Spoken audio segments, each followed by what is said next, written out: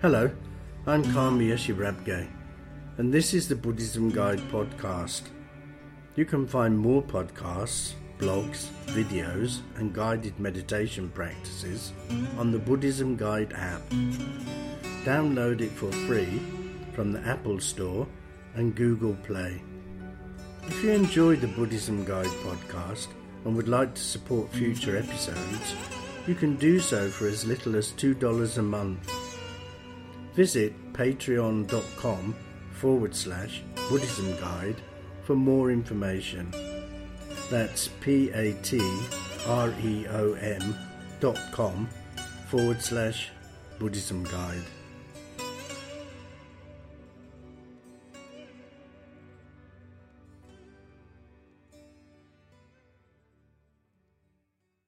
This episode is called 8 Verses of Thought Transformation.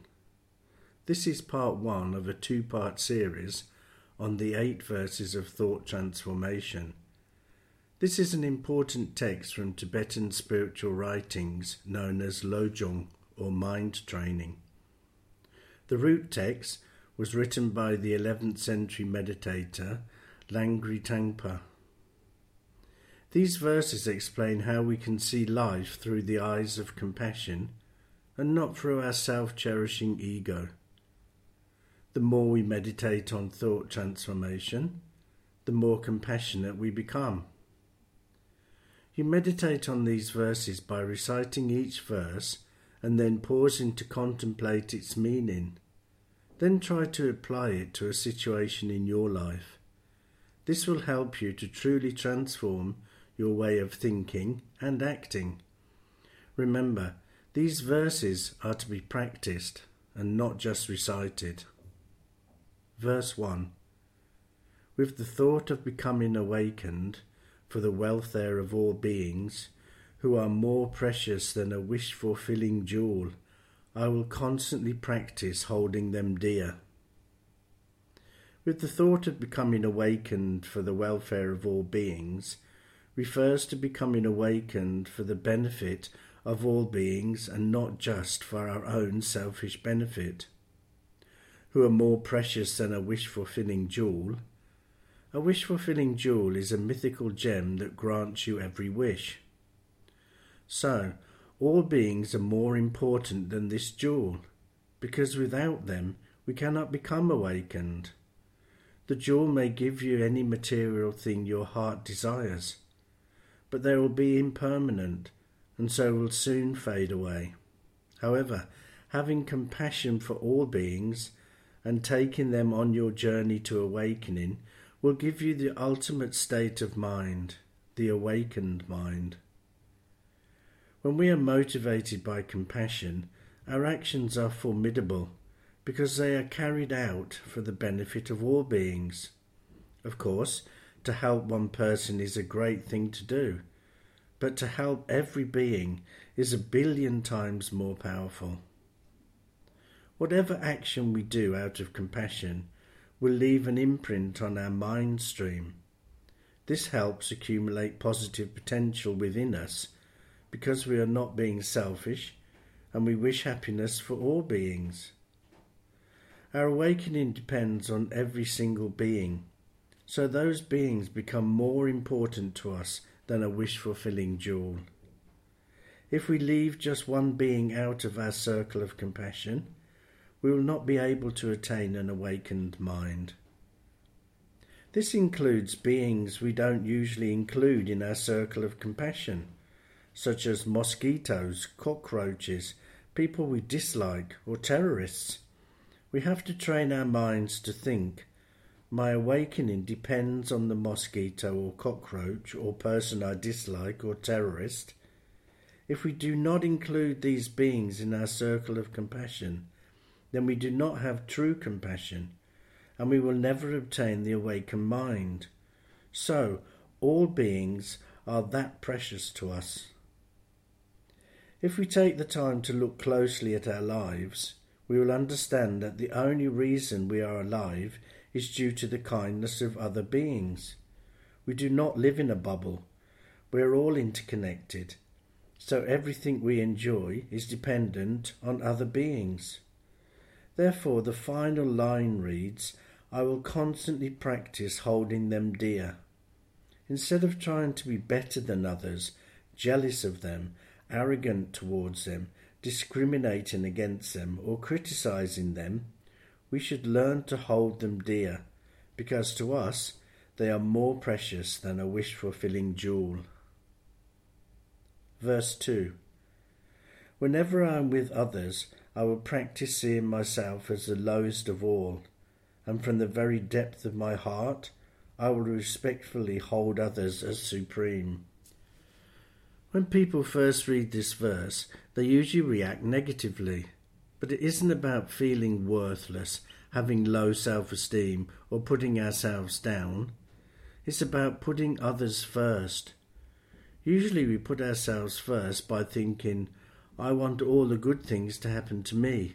I want to be first, and I want to be appreciated. I want to be acknowledged for all that I do. I want everyone to love me, listen to me, and approve of me. It is all about me. I am the centre of the universe.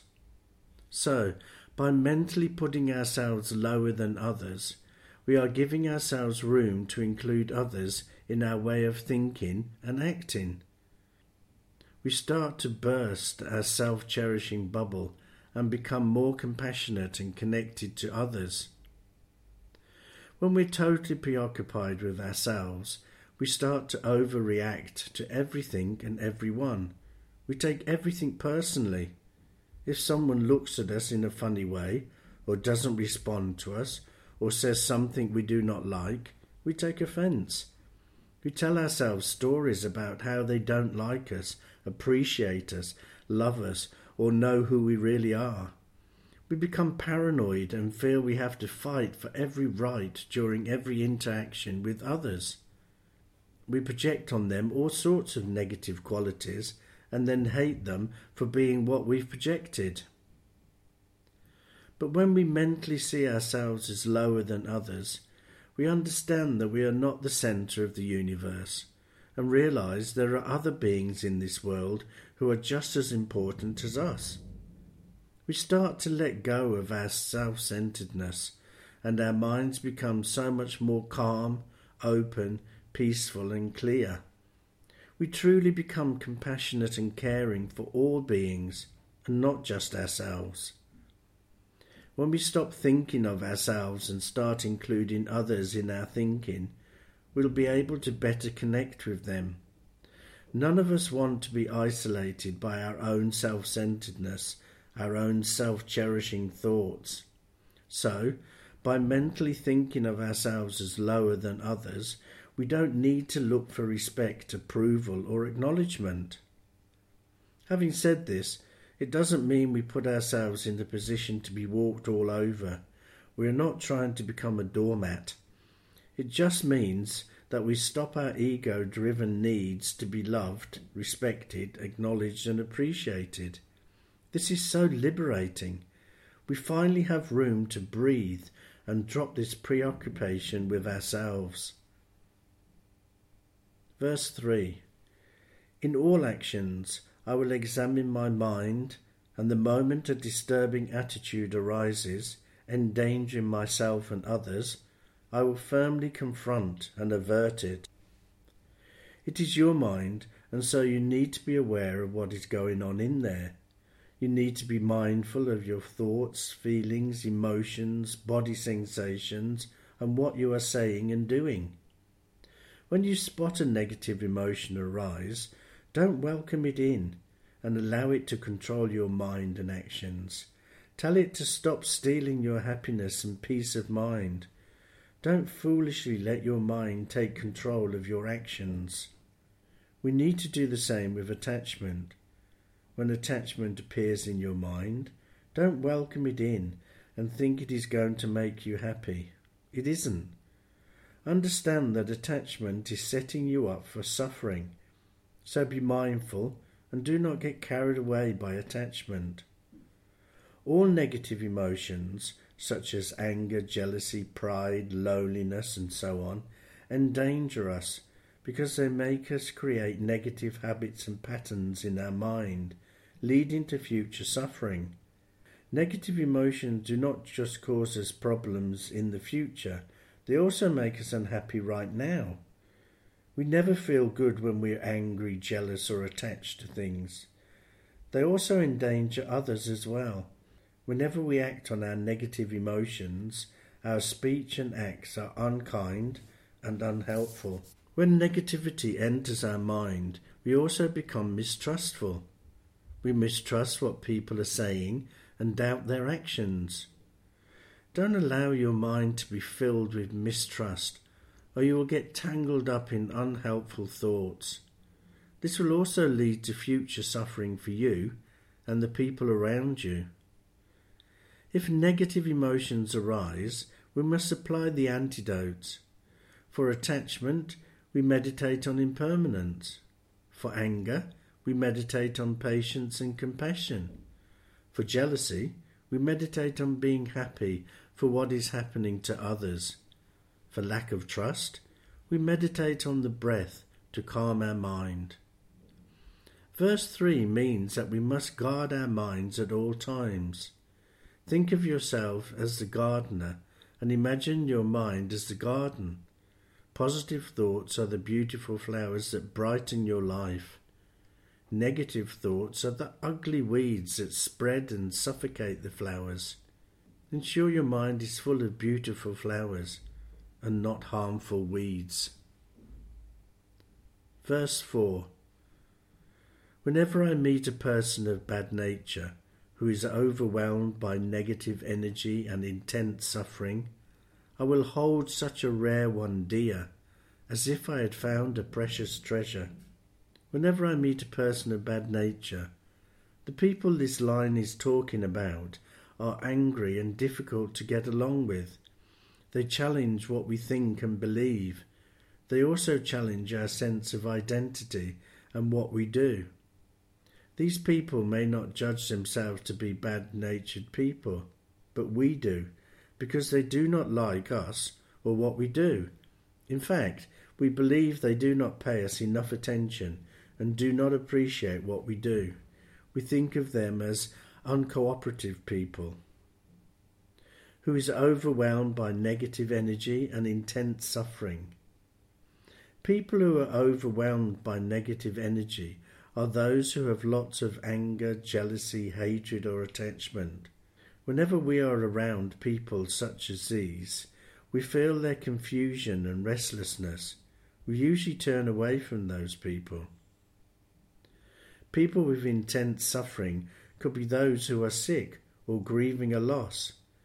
Seeing unwell people reminds us of our own mortality, and we try our best to keep our minds away from thinking about death. When we encounter people who have severe emotional problems, we shy away from them. We seem to have so many adverse reactions to other beings, and when we come across them, we pull down the shutters in our mind and do our best to exclude them. People with negative energy, intense suffering, or a bad nature can be friends, strangers, or people we dislike. The last thing we want to do is to hold them dear as if they were precious treasures. But this is exactly what we need to do. With this verse of thought transformation, we cease blocking them out as if they don't have feelings. Instead, we see their humanity. We realize they're just like us. They want to be happy and they don't want to suffer. We build compassion and empathy for these people and understand they, like us, are just a product of causes and conditions. A person does not choose to get angry. Someone doesn't think, I'm going to get angry and make my life miserable. These emotions arrive due to causes and conditions. Instead of disliking another person, we should practice seeing him or her as something created by causes and conditions. They are not born like this. Life has made them this way. If we think about it, people we don't like and people who harm us are in the minority. The number is actually very small. These people are rare. If we are going to practice patience, We need these people. It is not possible to practice patience on people we like because they are already kind to us. Finding people that we don't like or who give us problems is not so easy. So, when we finally find them, they are a precious treasure. When we meet them, we should think, fantastic, I get to practice patience now. We need to cherish them and do not miss the opportunity to practice patience.